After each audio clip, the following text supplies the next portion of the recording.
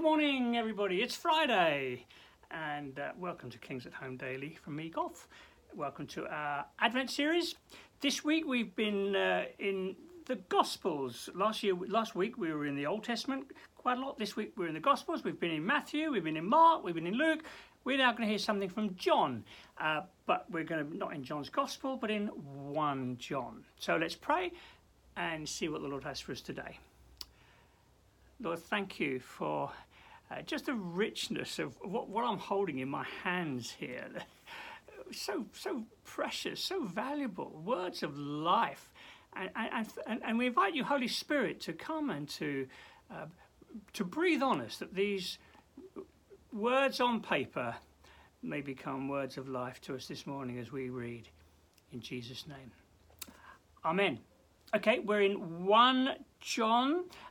Yesterday we were looking at Jesus, his search and rescue. He came to seek and save lost people. Beautiful, isn't it?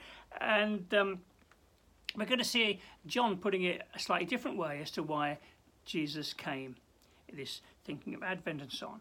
And in 1 John chapter 3 and verse 8, we read this. The reason the Son of God, we've seen the title Son of Man in the other Gospels. Here we've got Son of God from John. John, in his writings, John's something of a visionary. He's got rich images in the way he writes and so on, and so we've got this sense of glory here.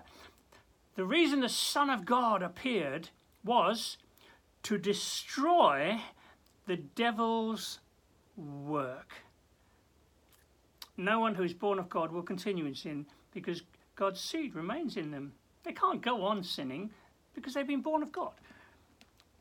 So, there we have it. The reason the Son of God appeared was to destroy the devil's work. Isn't that wonderful? And, you know, I'm sure it's not just me. I've been so, I don't know what the word is, not impressed is the wrong word. I've been so challenged by all the images and the stories that I'm reading in the press of late, just dark things, evil things, little children being killed, and people being knifed, and just there's some horrible things going on in the world. And of course, sickness, the horrible nature of sickness. There's so many evil things, and I think very few people would argue with us using the word evil, because that's the scale of it, isn't it? Really, when we look around us today at things that are becoming quite commonplace in the news and so on, we see evil, and we do cry out, how long? With the Old Testament prophets, how long, O Lord, before these things, before they're dealt with, before there's justice and righteousness? Well, here it is, the focus of Jesus coming to destroy the devil's work. Isn't that lovely? Now, of course, the devil, he is a destroyer. The devil comes to destroy the good, to take away good, and to leave people in despair. That's what he does. He looks to. He's a thief and a robber and a liar and so on. We read these things in Scripture. So Satan comes to destroy your hopes, to destroy your future. That's what he does, and he often seeks to do that with things that on the outward look attractive, and so people are lured in with a bit of bait, and then they become trapped and lost. Satan is a destroyer. How different the Lord Jesus. He came to destroy the devil's work. He came to destroy evil and to restore the good, to bring hope and help and a future. He's the destroyer of evil, but he's the giver of life. Isn't it? And that's just beautiful, isn't it? And what great hope for us. He came to destroy the devil's work.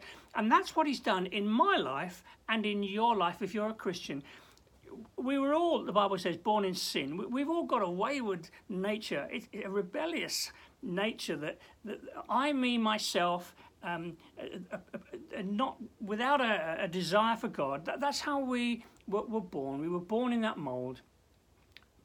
But Jesus has come to destroy the devil's work, to destroy that which was destroying me, the sin, self, all that, all my sin. I want to burst into song again. My sin, oh, the joy of this wondrous thought. My sin, not in part, but the whole, is nailed to his cross, and I bear it no more.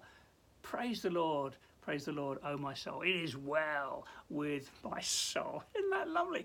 I can sing that because Jesus has destroyed the works of Satan in my life on the cross.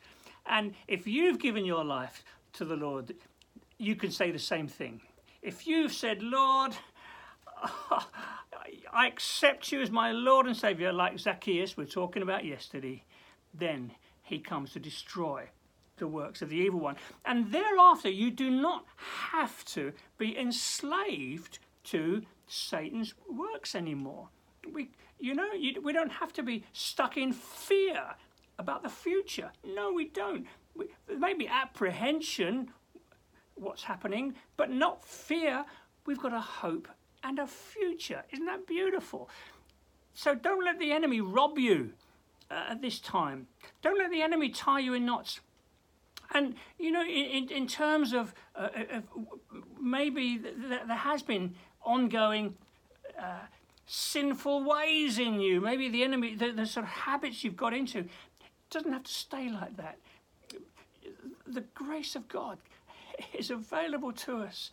And the Bible says we're able to say that the grace of God causes us to say no to unrighteousness. And that might mean taking some strong action at times. No, even things like, I'm going to get rid of social media. I'm going to get rid of this. Whatever it is that causes you to stumble, you might need to get rid of it, take some action. But how worth it is. How worth it is, because the Son of God appeared to destroy the devil's works. So we don't want to live in those things anymore.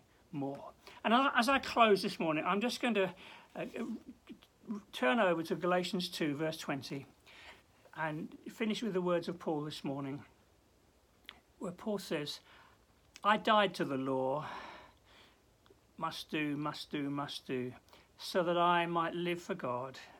Verse 20, I have been crucified with Christ, and I no longer live, but Christ lives in me. And the life I now live in the body, I live by faith in the Son of God, who loved me and gave himself for me. So it's an opportunity this morning for us to take that personal application. The Son of God came to destroy the works of the evil one. And that's what he's done in my life and your life. Taking it to the cross so that we might die to self and live to him. Isn't that beautiful? It's the gospel. That's why he came. Not just to seek and save. Well, it's part of seeking and saving.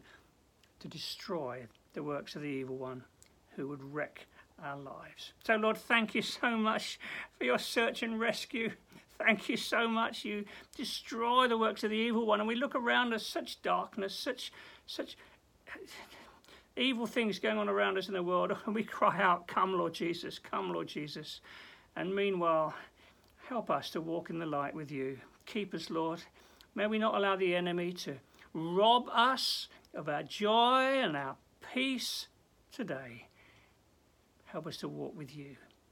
I pray in Jesus' name. Amen. Well, hope that's been helpful. God bless you, and may see you on Sunday. Bye for now.